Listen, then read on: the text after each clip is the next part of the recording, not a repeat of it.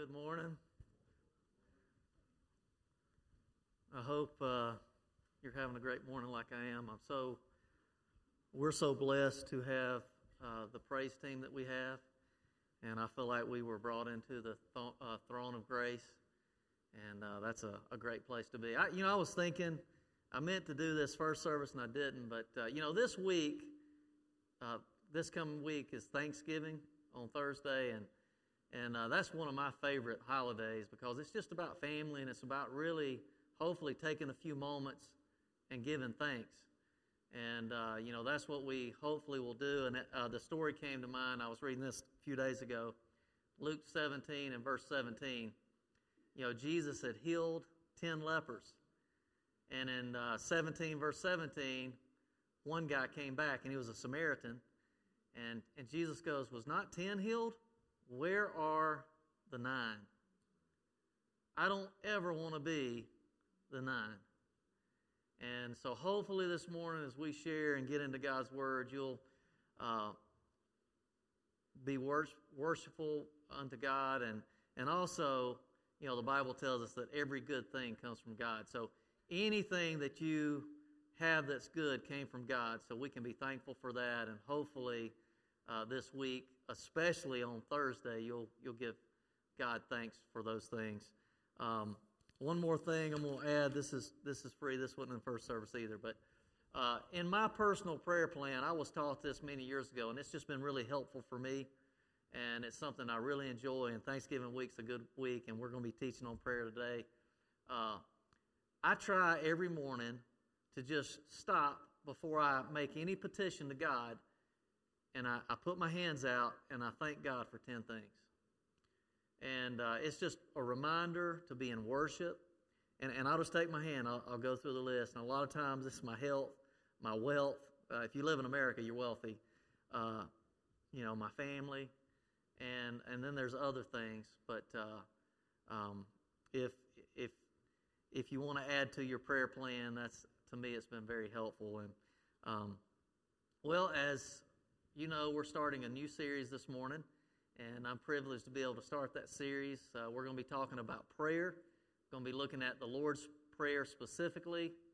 And we're going to be doing 4 weeks, P-R-A-Y. And so I've got the privilege of teaching on praise, which is a great week since it's Thanksgiving. And I thought about, before I share this prayer, the Lord's Prayer, I was thinking, there's another popular prayer that a lot of you were taught. And it was the prayer of before you had a meal.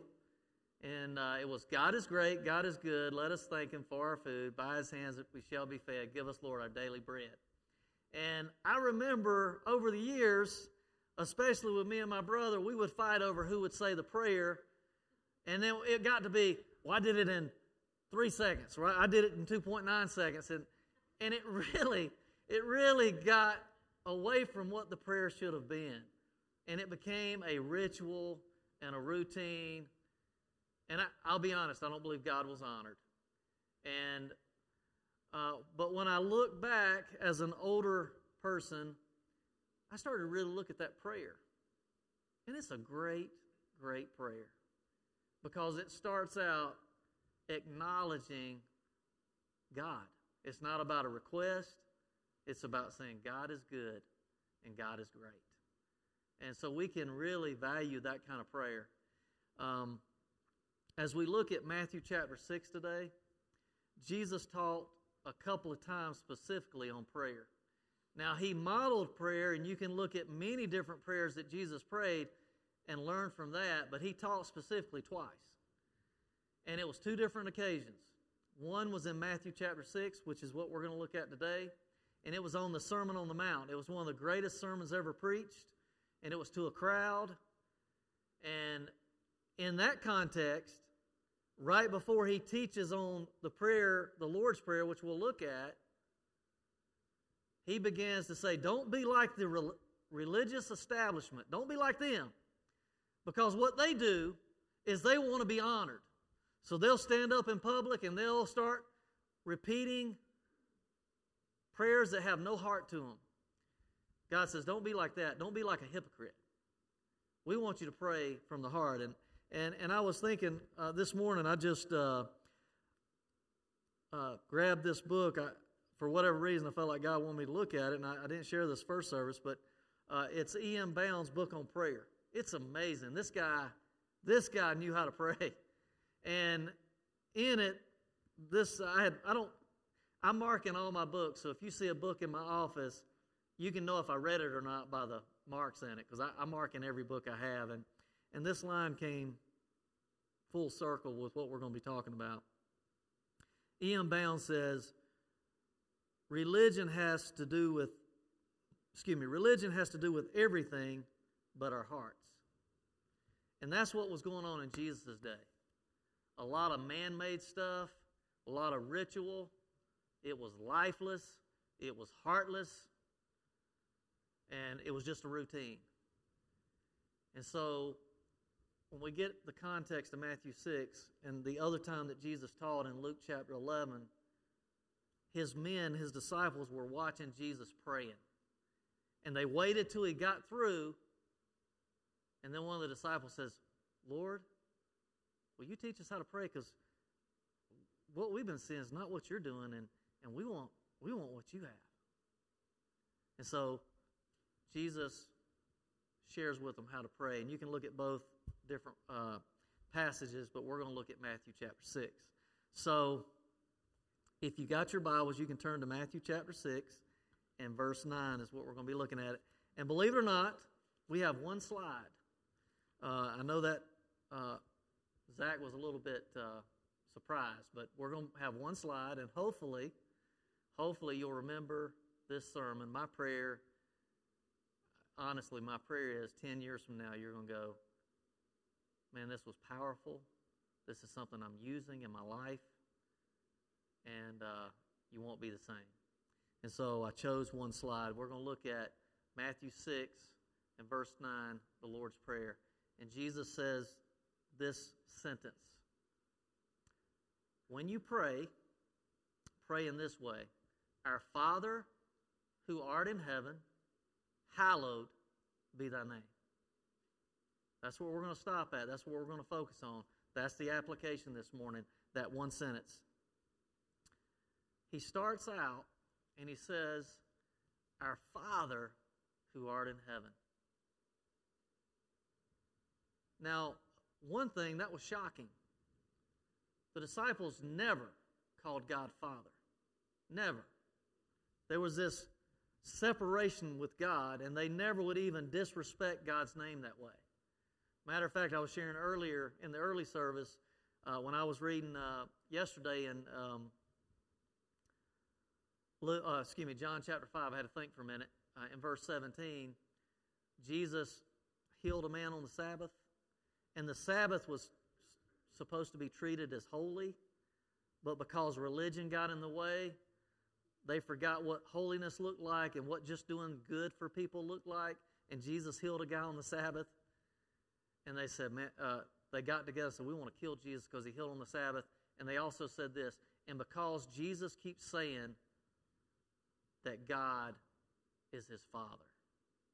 They said, man, that's blasphemy. You can't say that. And yet when Jesus is teaching his men, he goes, Our Father who art in heaven. And in the Gospels, Matthew, Mark, Luke, Jesus uses the term Father 65 times. But when you get to the book of John, which is the book of love, God calls his Father over 100. He calls God his Father over 100 times. So think about this. It's about relationship. That's what our Father who art in heaven. And I know we have many that's watching online, and we have many here this morning listening to me. That is if you have a relationship with Christ. See, if you don't know Christ, you don't have a father-son or father-daughter relationship, so this prayer doesn't apply to you. It's only for those who have a relationship. And as Andy Stanley says, relationship changes everything. So if you have that relationship, then you can say in an intimate way, Abba, Father. And see, a good father, if you had a good father, and I know some people didn't have that, but what a good father does is He's a protector, He's a provider. Sometimes He says yes, sometimes He says no, but because you have a relationship, you know that you can trust that He's a good Father, then He's going to answer it in what's best for you. And so, He starts out, our Father who art in heaven. But not only is it our Father, but He's in heaven. So nothing is outside of what He can do for you. So you can go confidently knowing that He's in heaven and He can come down and meet whatever needs you have. Now, I thought it would be good, so I looked at a lot of different passages to see how some of the Old Testament men and women of the Bible, and even some of the New Testament, how they prayed. Because again, in Jesus' day, they had ruined what prayer was. And let me say this. I didn't even say this first service either, but I'm going to say it. Religion's man-made. Don't let anybody tell you all these proper and different things about prayer. God wants your heart. So whether you're standing up, whether you're kneeling down, you honor God with your heart. It's prayer is worship, okay? So it's not about specifically that somebody else does this way in their prayers.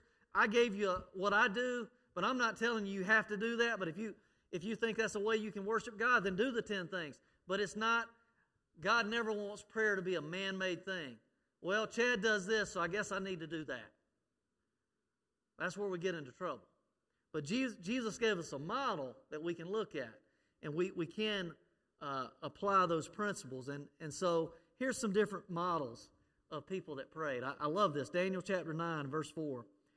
I prayed to the Lord my God, saying, O Lord, great and awesome God, who keeps His covenant to those who love Him. So Daniel, what does he do? He doesn't start by asking for anything. Now, a lot of times, I'll be honest, when I'm praying the 10 things, I'm already immediately starting to think about my needs. And sometimes I'll find myself asking God, petitioning God, and I go, oh, wait, God, I'm only on 2. Let me go back. I just want to worship You. So I'll start going back through my hand because I'm so needy and I want to petition God. But God really wants you to start out in worship. And so if you worship Him, you can do like Daniel did. He said, man, God, You're awesome. You're Lord. But other people in the Bible, Nehemiah, chapter 1 and verse 5, Nehemiah said, O Lord God of heaven, the great and awesome God who keeps His covenant in steadfast love with those who love Him. So Nehemiah, same thing, just like Daniel. It almost looks like the same prayer. They had a good model. And then I love this story, the story of Hannah, when she so desperately wanted a child, and she was made fun of because she was barren. And in 1 Samuel chapter 2 and verse 2, she's in the temple, and this is what she prays. There is none, I think we sung this, Bob, there is none holy like the Lord, for there is none besides You. There is no rock like our God. So again, she's going, God, before I request, before I petition, I just want to remember that You're Father. I have a relationship with You, and it's a good relationship. And Jesus even taught in Matthew as well, if an evil father knows how to give his kids good gifts, how much more will a good heavenly Father give when you petition Him, when you ask? And so, a couple more. Mary, when she found out she was the virgin and she became pregnant, this is what she said. Mary said, my soul magnifies the Lord, and my spirit rejoices in God my Savior. For He who is mighty has done great things for me, and holy is His name. Now we'll get to that in a minute. Holy is His name. And the last 2 I will share verses on this point, our Father who art in heaven. Remember Jonah was defiant, disobeying God, didn't want to follow God's plan, and God allowed a fish to swallow him. While he was in that fish, when he finally humbled himself, this is what he prayed. It's in Jonah chapter 2 and verse 9. But I, with the voice of thanksgiving, he's in the fish, But I, with a voice of thanksgiving, this fish was good for him because it brought him back to his senses, will sacrifice to you what I have vowed I will pay. Salvation belongs to the Lord. Now, I don't know exactly when Jonah was spit out of the fish. I wouldn't doubt that when he said salvation belongs to the Lord, because he realized prayer is worship. In John chapter 14 and verse 13, it says, actually, I'm going to save that. I'm going to wait to share that. In a minute, I'll share that. So what God is doing in this first sentence, in this prayer that we have heard our whole lives, and most of us memorize, the Lord's Prayer, he starts out the first sentence, and he's basically saying to us, and again, you guys online as well, he's saying to you, if you have a relationship with your Father, you can ask him and he'll answer you. Okay? So it's about relationship, our Father who art in heaven. But the second part of that sentence says this, hallowed be thy name. Now, that's what I love about Jesus. He always had the perfect balance. He knew that if somebody just, if he had just said, our Father who art in heaven, there'd be a chance that you might get lax in the relationship. And I'm going to tell you this, I hate this. This is what I call disrespectful. When I hear people say, well, I just want to talk to the man upstairs. It ain't no man upstairs, okay? He's the God of heaven. So when Jesus says in this prayer, I want to have balance. Our Father who art in heaven, you can have intimacy, you can have relationship, but hallowed, he's holy. He's to be revered, he's to be honored. That's the God you're praying to. So there's a balance. And he wanted his disciples to understand that. And so what does it mean to be holy? It means to be separated. That's why the Sabbath, when the religious leaders got upset with Jesus, the Sabbath was supposed to be separated. It was supposed to be different than other days of the week because you were honoring the holiness of our God. And they got the holiness part. They got the, hey, we better revere God. They wouldn't even say his name. That's how afraid they were that they would disrespect his name. But when you say, hallowed be thy name, what you're doing is you're going, God, your name means your character. That's why the Bible talks about your name should be highly valued. You should have character if you're a man or woman of God. But see, a lot of us, speaking to America and our culture, we have forgotten to revere the holiness of God. Hallowed be thy name. It's his character. So it ought to make you cringe. It ought to make you upset. It ought to make you maybe even say, hey, if you hear somebody say GD, don't say that. That's the character of God. It's the name of God. We want to have respect for God.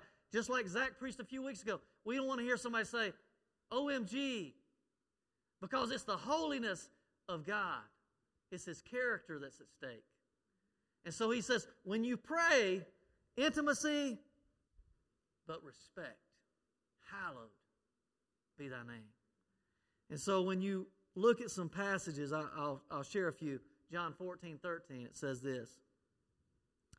Whatever you ask in my name, that will I do, so that my Father may be glorified. So Jesus says, hey, what's at stake when you ask in my name, when you say in Jesus Christ, in his name, or in the Lord God our Father, when you pray that, he goes, I will answer those prayers because it's about my glory. So when we come to God, we want to glorify his name because God takes his name seriously. I'm excited that this past week that Zach was sharing, we got a chance to touch our community in the schools. My excitement is that hopefully when we did that, and we did send cards that glorified his name, to give him honor of who was behind the gifts, I pray that God smiled and goes, man, I was glorified in that because he got the honor. So a couple of passages that I'm going to share. Psalm 9, verse 10. Those who know your name put their trust in you. Those who know your name, his character. Hey, he's loving, he's kind, he's merciful. Psalm 135, verse 1. Praise the Lord, praise the name of the Lord. Praise him, servants of the Lord. Psalm 148, 5. Let them praise the name of the Lord, for he commanded and they were created. He's creator. That's a way that you praise God. And then one I like, I memorized this when I was in my 20s. I only remember that because I was doing student ministry and I asked kids to memorize 10 verses, and this is one of them. Psalm 20, verse 7. Some trust in horses, some trust in chariots, but we trust in the name of the Lord our God. What a great verse. Some names that you've heard from God. And let me say this. These names I share with you, God's not concerned if you remember Jehovah Rapha. But that Jehovah Rapha means the Lord our healer. When I'm praying, I just want to be intimate with God. I'll go, God, man, thank you for healing so-and-so. Because we've had people that God has answered prayers this week. And I want to take time and pause and thank God because he's the one that gets the glory. But here's some names for God. Jehovah Shalom, the Lord our peace. If you have peace, you can thank God for it. Jehovah Shammah, the Lord is present. I don't know about you, but in the hard times with COVID and all of the discouragement, it's good to know that he's present. Jehovah Shammah. El Elyon, God Most High. Jehovah Jireh, the Lord provides. And I love this. Psalm 8 is a great psalm, but Psalm 8 verse 1. O Lord, our Lord, how majestic is your name in all the earth. You have set your glory above the heavens. I love that verse. But I was telling the first service, God taught me something this week. I'd always not understood Numbers chapter 20. Numbers chapter 20 is a time when Moses made a mistake. And I always thought, man, God, that was so harsh. I mean, what you did. And here's what he did. Moses, the people were grumbling and complaining again, and they needed water. And God says, Moses, I want you to speak to the rock, and then I'll make the rock give water. And Moses got so upset, the people's grumbling, and give us water, give us water, give us water. He goes, I'll give you water. He goes, you want water?